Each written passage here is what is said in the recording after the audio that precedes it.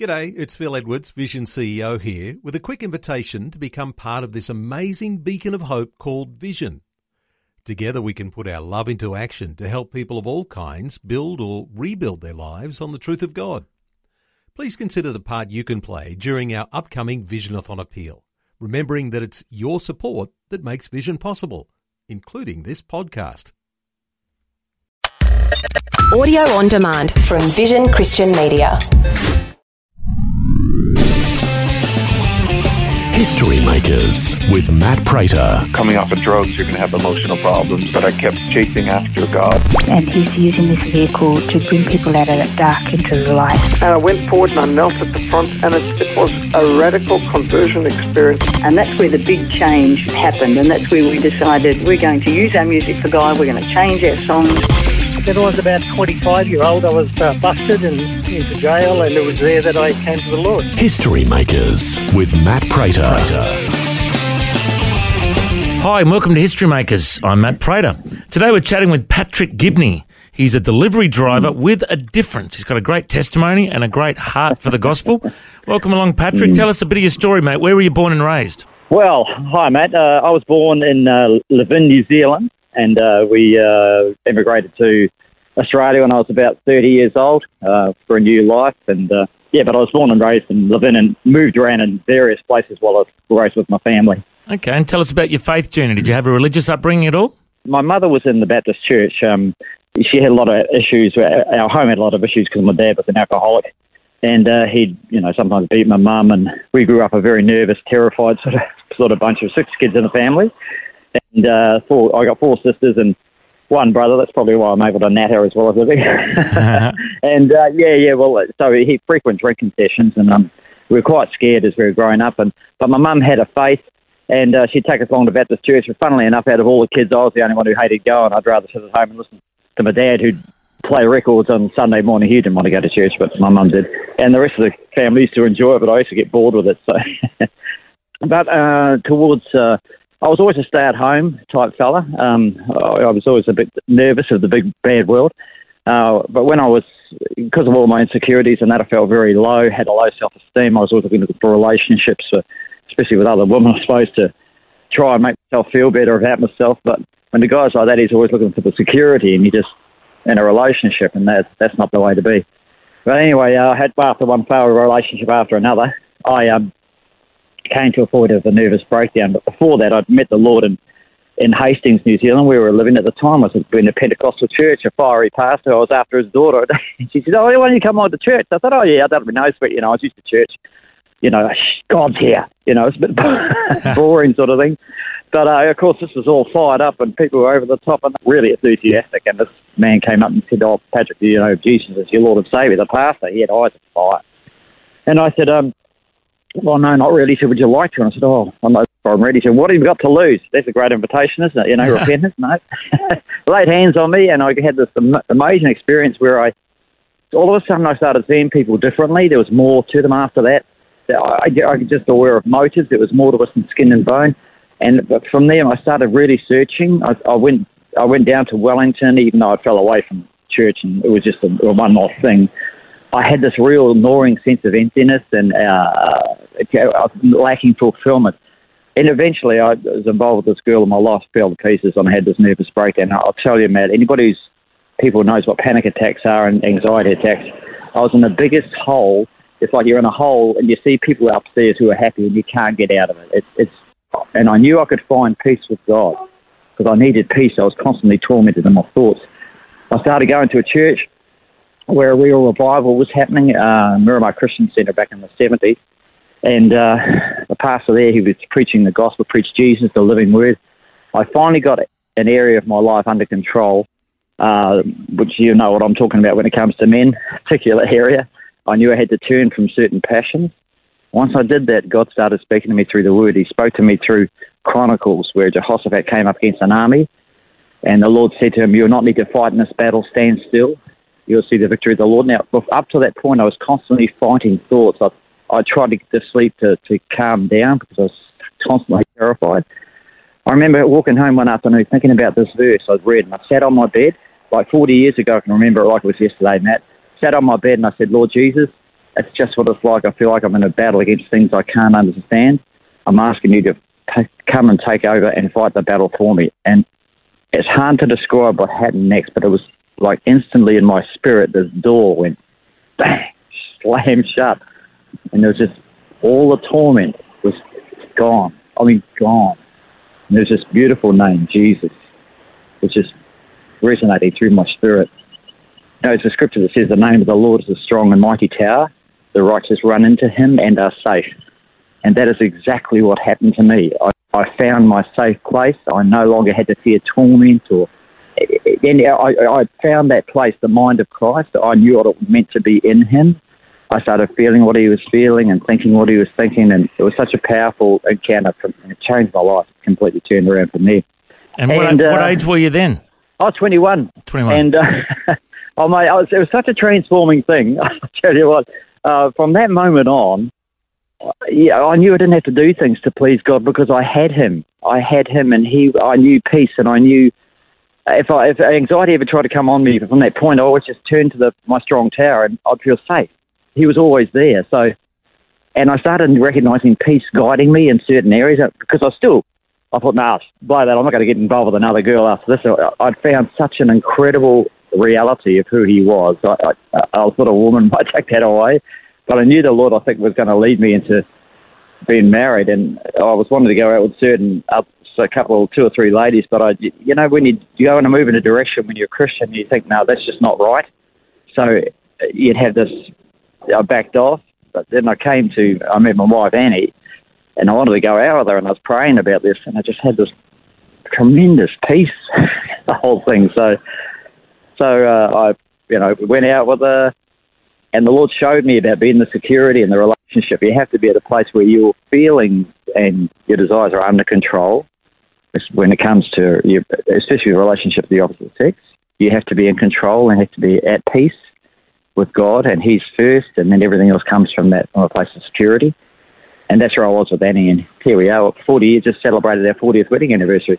Wow. Congratulations, mate. What a great testimony. And let me just backtrack. I love the line that the pastor used on you. What have you got to lose? Yeah. I probably left out after I got married and that, because of things I've been through, I had such an incredible experience that I thought I was pretty lofty, high sort of bloke, and I had quite a few critical attitudes. And remember on my honeymoon, I said, Lord, you know how Christians say, thank you, Lord, for this thing. And I was saying, thank you, Lord, that for this, that, and I said, Lord, I'm tired of saying thank you just for the sake of saying thank you. I want to be really thankful and mean it.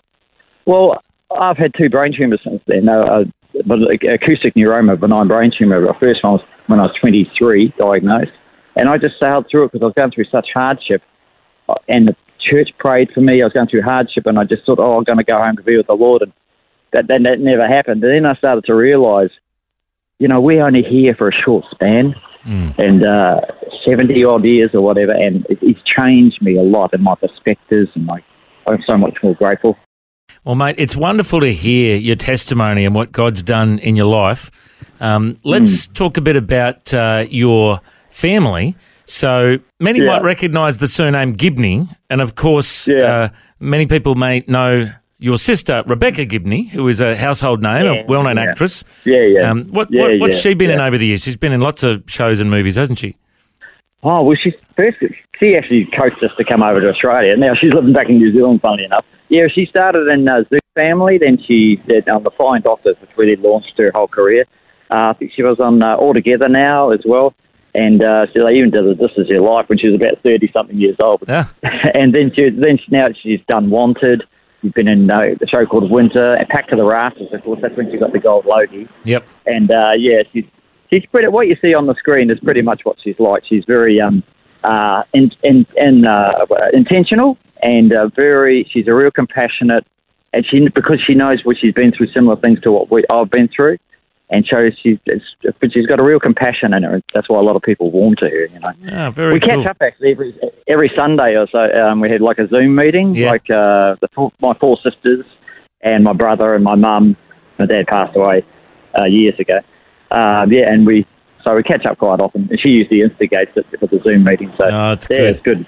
Well, I did see you on ABC TV on a TV show where you and Rebecca were on there talking about your memories and all that. Yeah. Was that a pretty cool experience? Yeah, it was. It was because I actually get quite nervous in front of cameras and stuff. But Julia Zanero, she was a very great host and put us very much at ease. And it was painful for Rebecca going through a lot of those memories, and because we went to the house when my father had passed away, and about reliving some of the old memories like we were brought up. And me and her used to be dance partners in a dance school. We were going to do lessons. She actually started her career on a show called Ready to Roll, doing dancing, and I actually enrolled in the same school, but because of my mental health issues, I didn't carry on with it. But she did, and one thing led to another. She came over to Australia, and just by chance had turned up for an audition just for a bit of fun, she said, and she landed this role, and it took off from there. So. Now, your other claim to fame is that you are a dancing delivery driver who's gone viral, and you've been on Channel 7 and everything. Tell us about all this. Well, I don't get that many requests, but you know what? By the grace of God, I'm so grateful that I can still move at like 64 years old I am this year. And I'm just so grateful to be able. I love to bust out and move. I've always loved to dance. And our whole family, we're a bunch of performers. When we were younger, you stand in front of the wardrobe in the mirror, you're holding a hairbrush, pretending you're some big shot star, and dancing and performing. We're all like that when we were growing up. So, but Rebecca had the pizzazz to go on with it and stuff. But I still love to bust out like dancing and every now and then with my customers, I've done a couple of dance routines I've taught. But just recently, we were at a 50th and taught. There was about 15 ladies on the floor. I was teaching them this particular dance. It was through 2 or 3 of them. They loved it. So, and I really enjoy it too. It's life.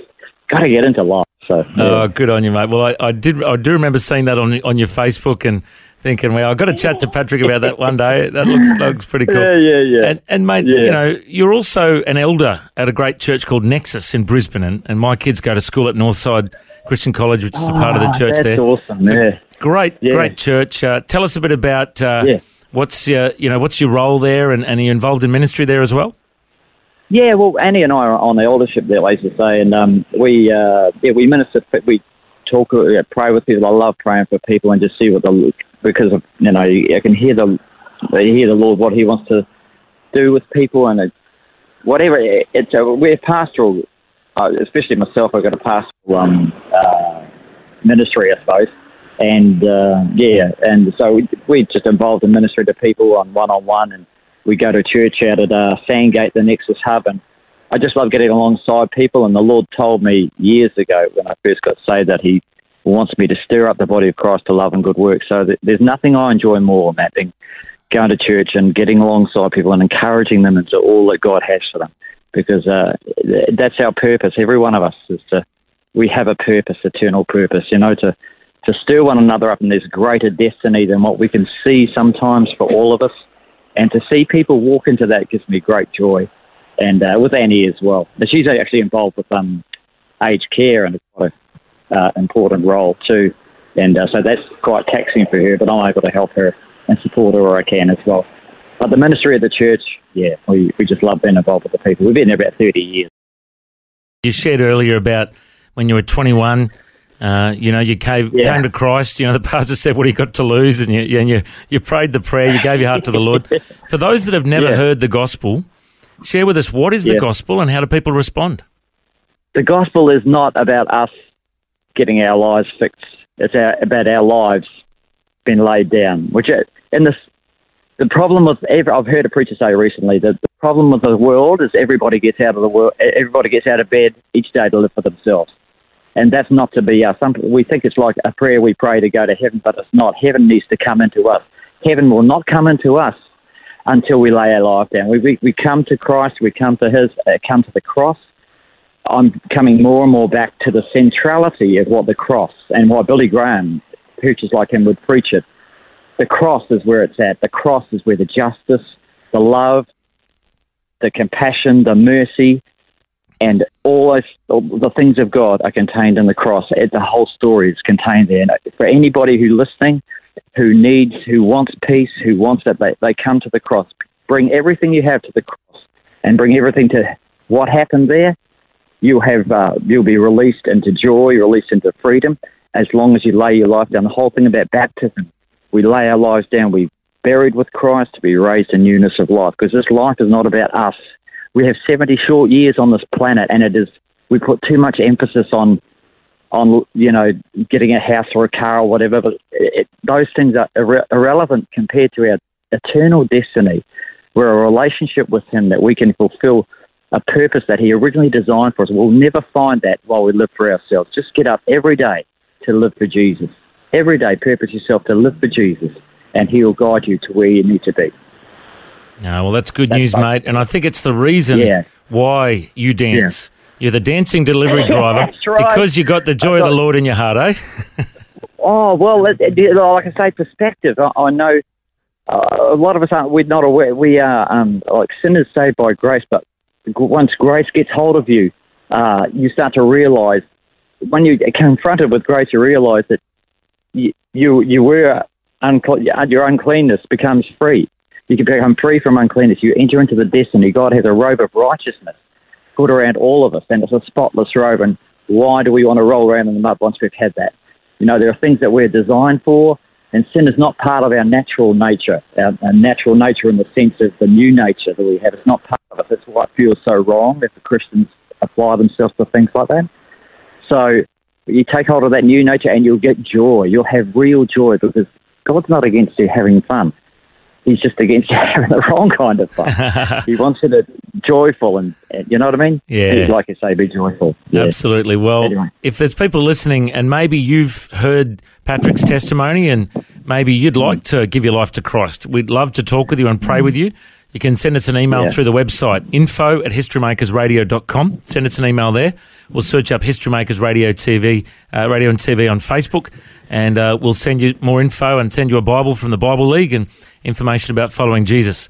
Well, Patrick, it's been such a privilege to hear your story today. I reckon you're a history maker. Thanks for joining us.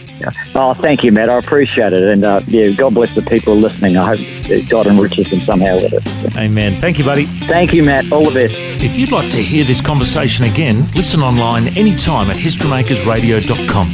There you'll also find links to all of our social media channels, and you can subscribe to our iTunes podcast. History Makers is a faith-based ministry, and we want to thank everyone for their generous support. If you've got a suggestion of anyone we should interview, send us an email, info@historymakersradio.com. God bless. I'm Matt Prater, and my challenge to you now is to go and make history.